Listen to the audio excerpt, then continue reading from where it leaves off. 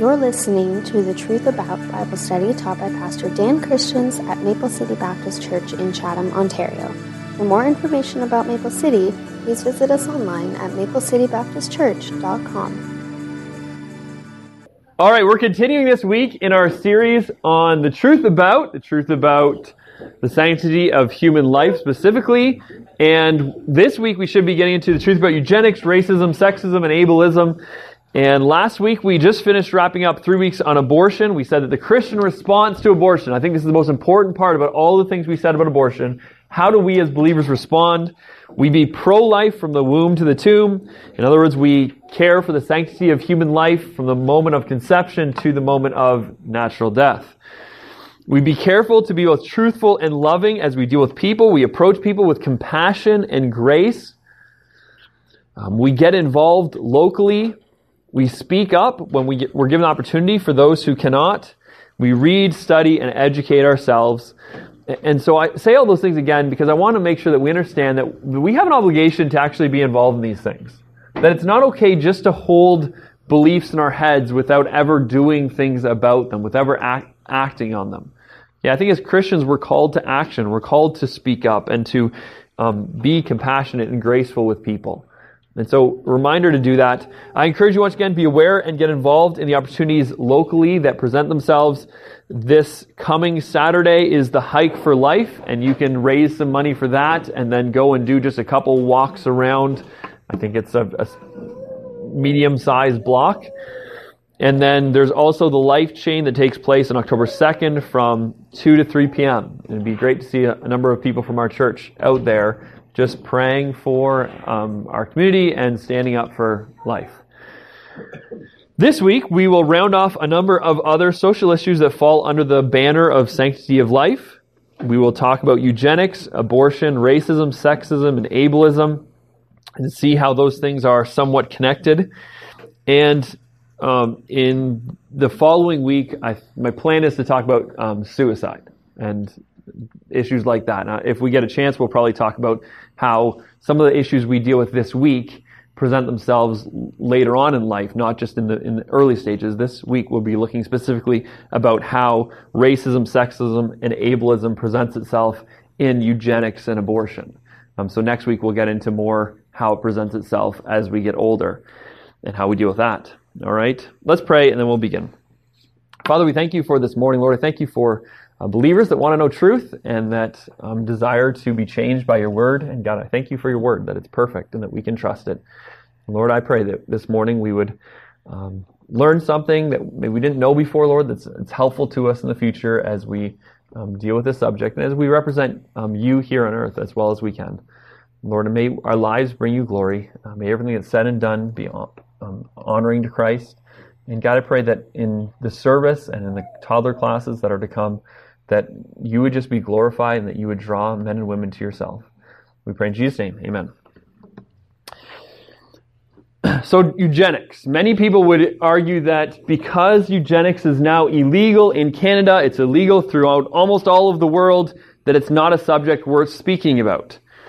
And first I'd like to say that I think history is always of value.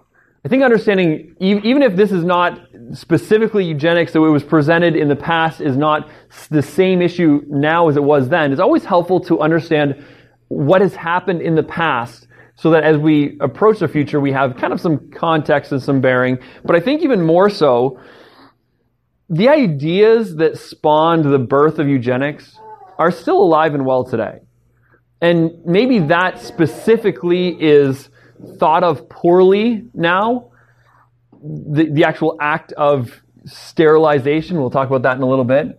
But the thought process that spawned eugenics, that sparked the birth of eugenics, that process is still alive and well today, and we see it quite often. And so I think it's worth talking about because at least we'll know kind of where it started and to know the roots of it. And so how many people here, you would say you know what eugenics is? Absolutely, you understand it. Yeah, okay, so it's something that a few of you know about, but not a lot of people. And I think it's something that's worth talking about just because of that. The definition of eugenics is the study of hereditary improvement of the human race by controlled selective breeding. Okay, so a simple definition, it's a science that tries to improve the human race by controlling which people become parents. That's what eugenics is. The Greek word that eugenics comes from literally means well-born, or a good birth. And the goal of eugenics is simply to have people who are well-born, people who are fit compared to people who are unfit. There's two types of eugenics. The first is positive eugenics, and this is where you're encouraging people with positive traits to have lots of children. So if somebody is viewed as being affluent, if they're smart, if they're athletic, if they're beautiful, if they're tall, if they're whatever, if they have traits that are deemed beneficial to the human race, then the goal of positive eugenics would be to say, let's try and get more of these people having children. Okay, so it's encouragement there. The problem is, it's a really hard thing to do. Because how do you give some type of benefit only to a certain group of people for having children? I mean, how do you legislate that? It's almost impossible to do. And one of the things that they've done propaganda, or at least they did in the past, and they had slogans like fewer but fitter children. And this was like just this propaganda. So get this in people's minds that the goal is not more kids, the goal is better kids. And so let's focus on that in our society. So that'd be positive eugenics. The negative side of it, negative eugenics, is discouraging or disallowing people with negative traits from having children. And so this would be teaching birth control methods to the people that you don't want to have kids.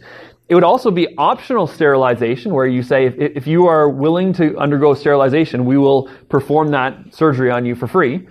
And it's forced sterilization in some cases, where people who are deemed to have negative character traits are forced to be sterilized so that they no longer can have children. And so I think immediately as we talk about what eugenics is, you see that there's a clash between the Christian worldview and the secular worldview. And I'll explain why. Because from a secular perspective, as well as I can do, I see improving the human race as a positive evolutionary step from a secular perspective. So if I'm trying to think about this completely logically, okay? If I'm taking my Christian faith out of this, and I'm coming from a complete secular perspective, and I say, okay, if we have the ability to have less people born who will potentially commit crimes or be a burden on society, and more people born who will be beneficial to society, then this seems to be something that would be a good idea. Okay, that would be a purely secular perspective. Ethics and morality aside, the logical benefits of this science are great.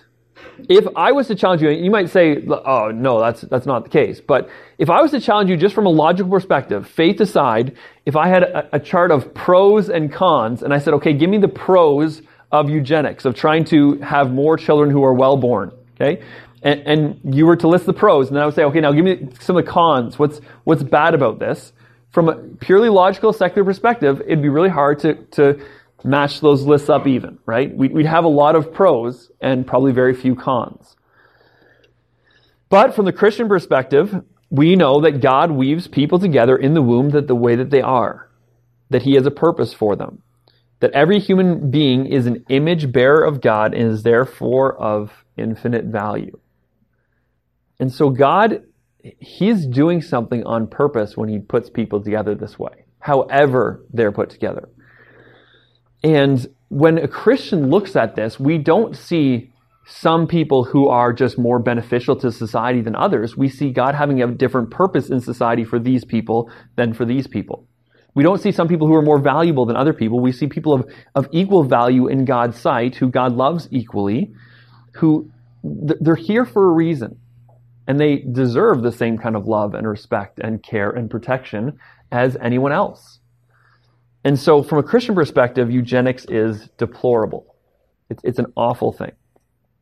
I want to give you a little bit of a history so we can kind of ground ourselves and understand how this has impacted our nation and the United States in the past. Here in Canada, our track record is actually much better than America and than a lot of places in the world. It's certainly a lot better than it is when it comes to our track record on abortion. It's only ever been legal in Alberta and British Columbia. This is sterilization. So taking a woman and sterilizing her on purpose because we believe she's not a fit woman and won't have fit children. It's only ever been legal in British Columbia and Alberta. In British Columbia, it's estimated that a few hundred women from 1933 to 1973 were sterilized, and it was only ever optional sterilization, or at least that's how it was presented. It was only ever legal. If the woman decided to do it, then she could do it.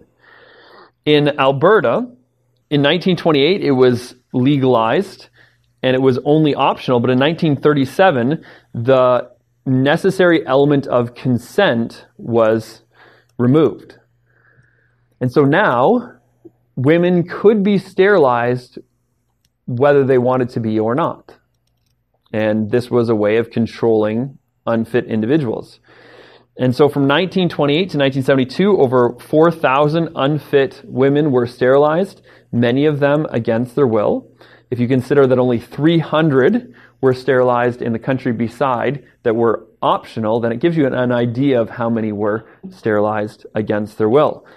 One thing that's interesting is that of Aboriginal and Métis people, they formed 2.3% of the population of Alberta over those years, and they account for 25% of the operations. So you see a little bit of how racism creeps into this, where it seems like at a much higher rate, Aboriginal and Métis people are being considered unfit compared to their Caucasian counterparts. So that's Canada's track record. In 1972 and in 1973, it was made illegal in both of those provinces, and so it is illegal today. In the United States, 62,000 women between 1927 and 1963 were sterilized. The case in 1927 that opened this up was called Buck versus Bell, and it was a decision by the United States Supreme Court. And the court rules that the state statute permitting compulsory sterilization of the unfit, including the intellectual disabled, was for the protection and health of the state. The decision was seen as an endorsement of negative eugenics, the attempt to improve the human race by eliminating defectives from the gene pool. And there are statements from those court proceedings that say things like morons. We're trying to disallow morons from being, it's mean. Like the things that they were saying about this woman who was trying to prevent herself from being sterilized. And ultimately, the court was against her, and she was sterilized against her will. And so this happened 62,000 times in the United States. And what's interesting is the Supreme Court has never expressly overruled Buck versus Bell. Now, it's not legal in the United States to have that happen, but they've never dealt with that case specifically and overruled it. So why are we talking about eugenics? Forced sterilization was a bad thing. I think we all agree with that. Around the world, it's seen as generally a negative thing. Certainly there are still people who are for it, but not that many. But the important thing to understand is the thinking behind eugenics, that certain types of people should be avoided for a variety of reasons. So that's the thinking. There are certain people that are not good for us. There are certain people that should be avoided. There are certain people that we need to deal with in a way that eliminates them from being born, right?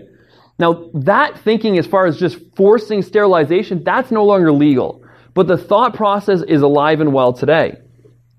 So what I want to talk about for the rest of the class is just the link between eugenics, abortion, racism, ableism, and sexism. Few people in the world are as divisive as a lady named Margaret Sanger. How many people have heard that name before? Like many of you. You know her as the founder of Planned Parenthood, right? Well, her personal history is actually a fascinating and tragic story. But we'll specifically speak about her as the founder of Planned Parenthood and why she ended up doing that. For some, she is a hero and defender of women's rights.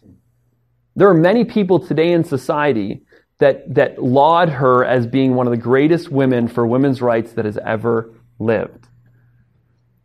When you consider the number of deaths she's responsible for, and you put that number beside Hitler and Mussolini and Stalin, she makes them look like saints.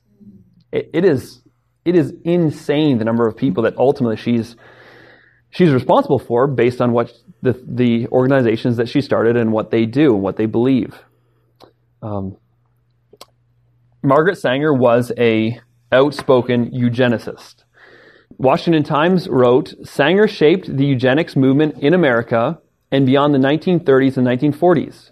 Her views and those of her peers in the movement contributed to compulsory sterilization laws in 30 U.S. states that resulted in more than 60,000 sterilizations of vulnerable people, including people she considered feeble-minded, idiots, and morons. And there's a great deal of debate, even today, whether or not she was a racist. There are many people that try and say she didn't, and there's a few statements that she made that can be read two different ways. So I don't want to deal with those specific statements. All I'm going to say is the fact is she did speak at a KKK meeting, a women's KKK meeting, and this is what she wrote in something called A Plan for Peace. This was written by Margaret Sanger in 1932. She said the main objectives of the Population Congress would be to apply a stern and rigid policy of sterilization and segregation to that grade of population whose progeny, which is their descendants or their offspring, is tainted. Okay, so they're trying to put in a rigid policy of sterilization and segregation to that grade or that group whose descendants are tainted, or whose inheritance is such that objectionable traits may be transmitted to offspring. To give certain dysgenic, which is exerting a detrimental effect. So dysgenic groups in our population their choice of segregation or sterilization. When you put a statement like that in the context of 1932, when you're talking about segregation or sterilization, these are two options for these dysgenic groups, or these groups who have detrimental effects on later generations whose characteristics that they'll inherit is undesirable. It really does seem like a racist statement. It's really hard to say a group that we're dealing about segregation and we're putting segregation and sterilization right beside each other. And so I feel like the evidence against Sanger being a racist is pretty strong. In 1957, Mike Wallace asked Margaret Sanger, what is the greatest sin? What is the worst thing you can do? I think the greatest sin in the world is bringing children into the world that have disease from their parents, that have no chance in the world to be a human being practically.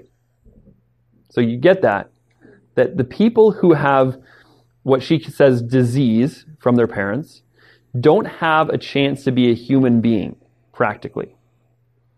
Delinquents, prisoners, and all sorts of things just marked when they're born.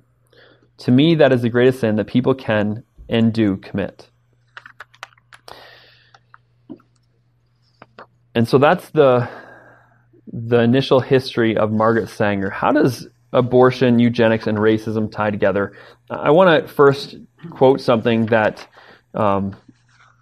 Randy Alcorn said, and I hope this kind of tempers how you see what I'm saying. Randy Alcorn said, I do not believe that most people who support abortion rights are racist, any more than I believe that there are no racists among pro-lifers. I am simply suggesting that regardless of motives, a closer look at both the history and present strategies of the pro-choice movement suggests that abortion for the minorities may not serve the cause of equality as much as the cause of supremacy for the healthy, wealthy, and white. Okay, so you understand what he's saying there? He's not saying that every person that believes in abortion is a racist. But he's saying when we look at the industry as a whole, there seems to be a lot of racist impacts that are occurring. Things that, from a simply numbers perspective, look really bad. And so I want to share some of those with you because I think it's important for us. Abortion is evil in so many different ways, but here's just a new level of evil that happens with abortion. I would love to use Canadian data, but unfortunately, as I've said, the reporting of abortions is fairly poorly monitored in our country. And so it's the per year is estimated, and they certainly don't account for different races. And so in the States, it's a lot easier to do that. We talked about Margaret Sanger founding Planned Parenthood on October 16th, 2016. So coming up in just a few weeks, we'll mark the 100th anniversary of the first birth control clinic that was opened by Margaret Sanger.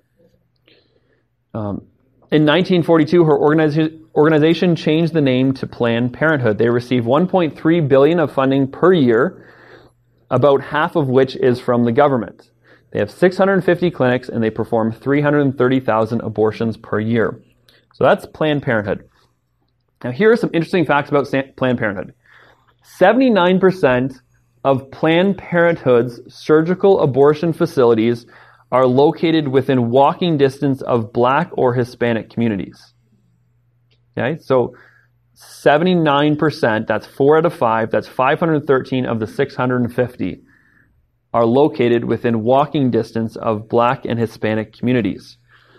Between 2007 and 2010, nearly 36% of all abortions in the United States were performed on Black children. Black Americans make up only 13% of the population. So, when we're understanding that 13% of the population is Black, but 36% of the abortions are performed on Black women, we're starting to see that there's a huge discrepancy in the numbers. Here's what John Piper said. He said, "The de facto effect, I don't call it the main cause, but the net effect of putting abortion clinics in the urban centers is that the abortion of Hispanic and Black babies is more than double their percentage of the population. Every day, 1,300 Black babies are killed in America. 700 Hispanic babies die every day from abortion. Call this what you will. When the slaughter has an ethnic face and the percentages are double that of the white community and the killers are almost all white, there's something going on here that ought to make the lovers of racial equality and racial harmony wake up." Non-Hispanic Caucasians make up 64% of the U.S. population. They also account for about 36% of abortions. So what we're saying is 13% of Americans are Black, 64% of Americans are white, and they both abort approximately the same number of babies. 5 times more likely if you're a Black baby to be aborted. That's pretty shocking. It's not just like a few percent off. It's not just a little bit skewed. 5 times more likely if you're a Black baby. Since 1973, they assume that they're missing 13 million Black people just from what the percentages should be. And what's even more shocking is that the percentages are getting worse and worse. Okay? The Black population is rising slower than any other population in America. And the percentage of abortions has gone from like 20 years ago, it was 20%. It's going up much faster than their population is rising. So there's something really skewed here. It's not getting better. The website abort73.com wrote this: whatever the intent of the abortion industry may be, by functional standards, abortion is a racist institution. In the United States, Black children are aborted at nearly 5 times the rate of white children, and Hispanic children don't fare much better. Abortion, by the numbers, is a racist institution. That's not to say that all or even most of those who support abortion are racist, nor does it imply that there are not racists among those who oppose abortion. Okay? What some leaders are calling this is they're calling it the Black genocide. It's shocking the number of Black women who are having abortions compared to white. Here's what Martin Luther King Jr. said. He said, "The Negro cannot win as long as he is willing to sacrifice the lives of his children for comfort and safety. How can the dream survive if we murder the children? Every aborted baby is like a slave in the womb of his or her mother. The mother decides his or her fate." I don't want to belabor the point, but I hope we understand that abortion it absolutely is evil for so many reasons. But here's a woman who is likely a racist, who supported the forced sterilization of people and is responsible for the forced sterilization of up to 60,000 women, just from promoting her cause. And now she begins a birth control facility that we're setting up 4 out of every 5 in Black or Hispanic communities, and they're just killing Blacks and Hispanics at such greater rate than whites. It's a terrible thing. I feel like some people should wake up to this kind of evil. Like, these numbers, they're all over the place. This isn't hidden. You don't have to look for it. This is fact. Everybody knows it. And so there is certainly some kind of link between abortion, eugenics, and thought process there, and racism in America. And I believe Canada to a much lesser extent, but I'd say in Canada as well. How about abortion, eugenics, and sexism? Is there a link between abortion, eugenics, and sexism? Well, there's no secret that this is a huge problem in China. Okay? Now, I don't know if you know this, but in January of 2016, they removed the one-child policy. Okay? And that was basically because so many countries were so against it that eventually they finally conceded to remove it. But they are dealing with a problem in China where there's about 11 men for every 10 women. 1 out of every 11 guys has no real chance of finding a wife. What's been going on for so long? Again, this new kind of evil that comes with abortion. And this is, again, eugenics. What's the preferable trait? The preferable trait is a boy. And so let's get rid of the girls because we want boys. The same problem is happening in India. And again, it's illegal, but all of the standards of it being illegal aren't enforced. And so it's still, for every 100 women, there are 107 men. Yeah, you say those numbers, and that might go up. It's like, oh, there's just 1 extra or there's 6 extra. But when you talk about nations of 1 billion people, the numbers are staggering. In China, there are 696 million men and 640 million women. So 56 million difference. It gets pretty big when you start to blow up the numbers. And this was a problem that, believe it or not, was finding its way into Canada.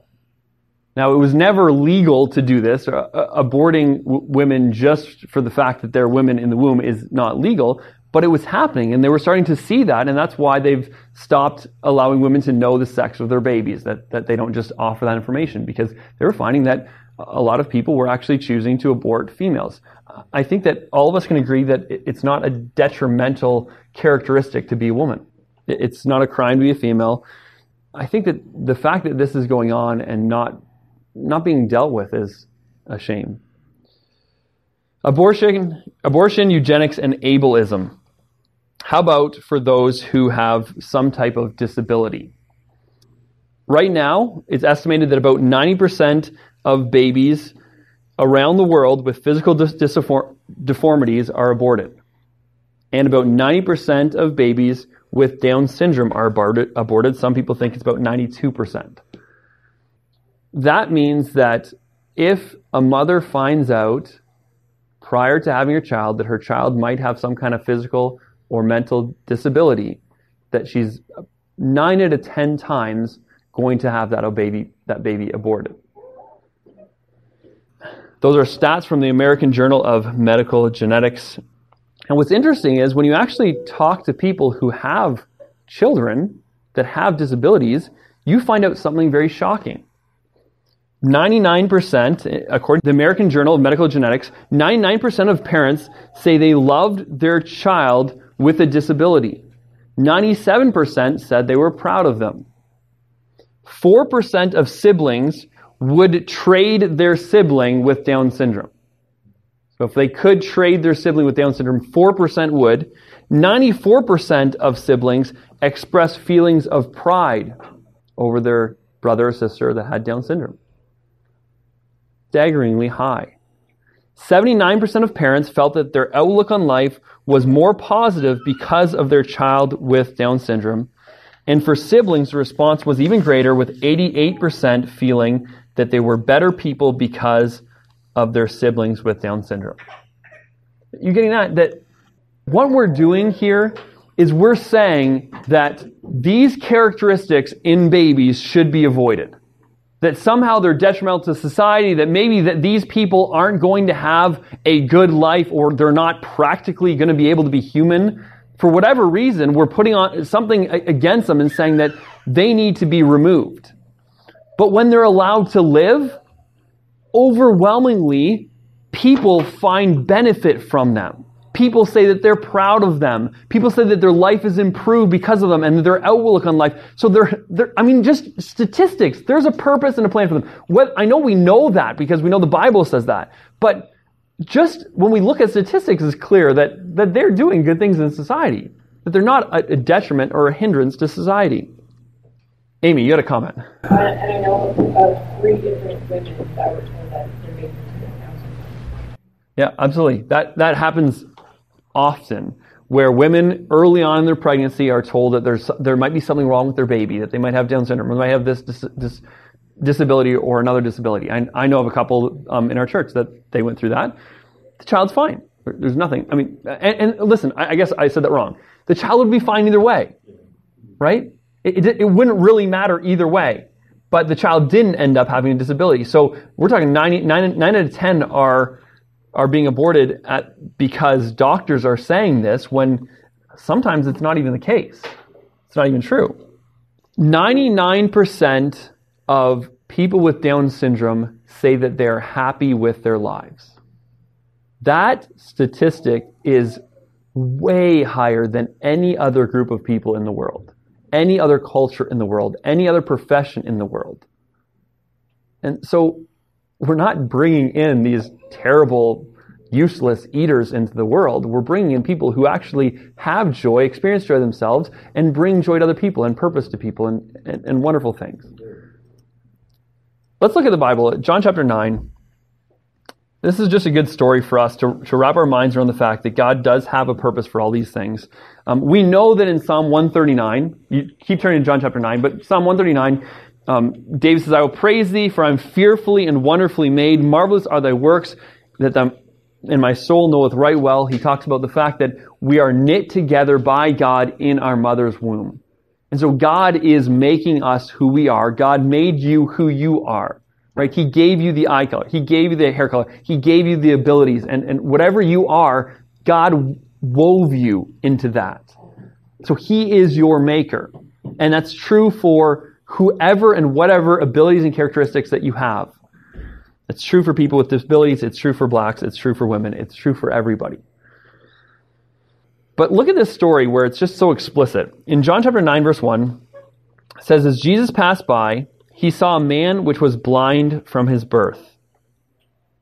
And his disciples asked him, saying, Master, who did sin, this man or his parents, that he was born blind? So here's the attitude. There's something wrong with this person, and we want to know whose fault it is. Did this man sin? Now they must have been assuming that this man had been able to sin in the womb.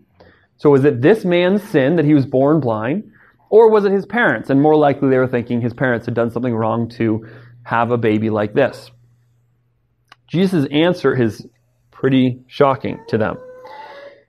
Jesus answered, neither has this man sinned, nor his parents, but that the works of God should be made manifest in him. God's purpose in this man being born blind and now being 40 years old is that someday the works of God would be made manifest in him, that God would be glorified by this man. And you know the story. You know that Jesus heals this man of blindness, and then he gives this incredible opportunity to preach and to talk about spiritual blindness. And that some people have physical blindness, but that's actually not a big deal. It's not actually a real problem. The problem really is spiritual blindness, and all these Pharisees and all these religious elite who think that they have everything covered are actually spiritually blind. And that's so much worse than this man who was just physically blind for a time. That this man's disability was for the glory of God. We need to get that in our heads. That God makes people for His glory. And when He makes people with disabilities, He made them for His glory. And he's got a purpose in it. And I know that some disabilities aren't, I mean, we're talking about, when we say Down syndrome, you think of the really happy Down syndrome person. And that's wonderful.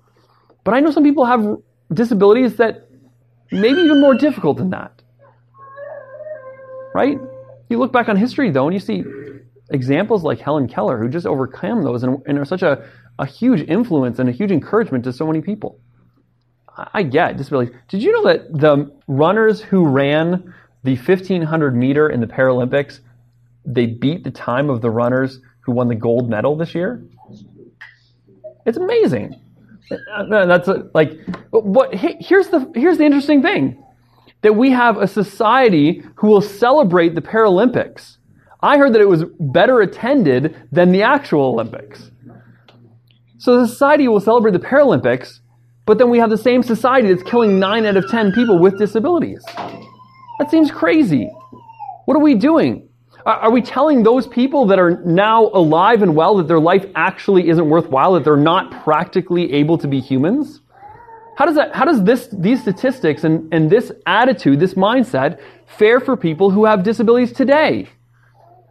According to our society, you probably should have been aborted. Your mother should have made that loving decision for you. What an awful thing to tell someone.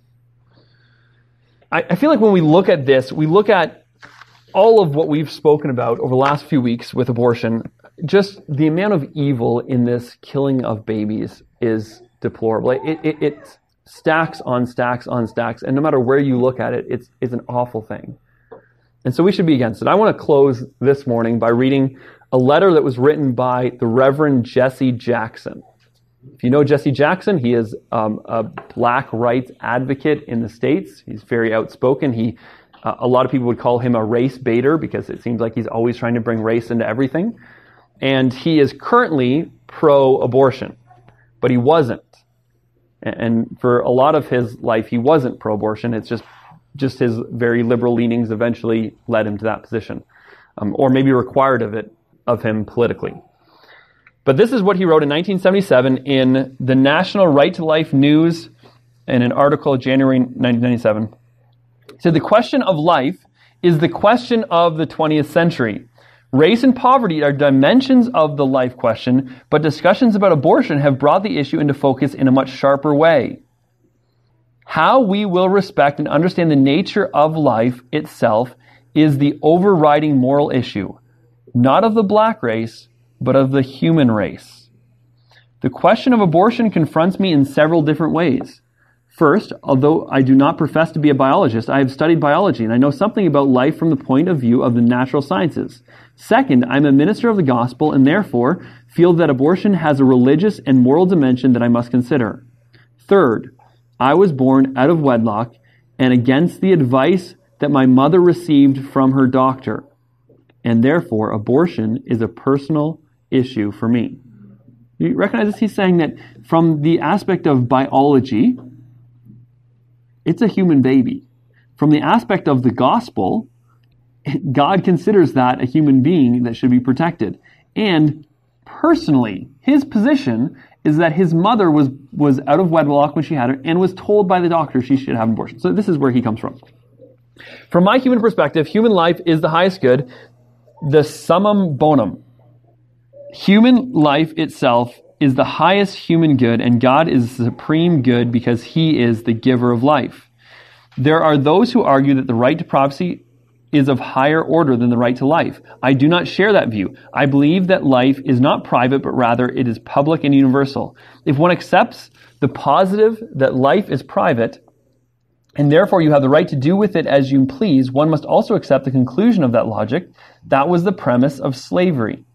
You could not protest the existence of treatment of slaves on the plantation because that was private and therefore outside of your right to be concerned. Right? So we can't hide behind this whole, it's just a private matter between them and their doctor. It's not for me to get into. Saying, yeah, people could have said the same thing about slavery. That's private between the owner of the slaves and the slaves. That's not for us to get into. We can't stay quiet on that as much as we ought not to have stayed quiet on slavery. That's his point. Another area that concerns me greatly, namely, because I know how it has been used with regard to race, is the psycholinguistics involved in this whole issue of abortion. If something can be dehumanized through the rhetoric used to describe it, then the major battle has been won. Those advocates of taking life prior to birth do not call it killing or murder, they call it abortion. They further never talk about aborting a baby because that would imply something human. Rather, they talk about aborting a fetus. Fetus sounds less than human and therefore can be justified. And what he's saying here is he's bringing this back to slavery again. He's saying that what they did then is they dehumanized them by putting titles on them. Rather than a person, it was something that you owned, right? What happens in the mind of a person and the moral fabric of a nation that accepts the aborting of the life of a baby without the pang of conscience? What kind of person and what kind of society will we have 20 years from now if life can be taken so casually? It is that question, the question of our attitude, our value system, and our mindset with regard to the nature and worth of life itself, that is the central question confronting mankind. Failure to answer that question affirmatively may leave us with hell right here on earth. So that's what Reverend Jesse Jackson wrote in 1977. I thought that so much of what he said is relevant and applicable today, and I'm sad that he doesn't feel that way still. But I think he brought up a lot of good points. And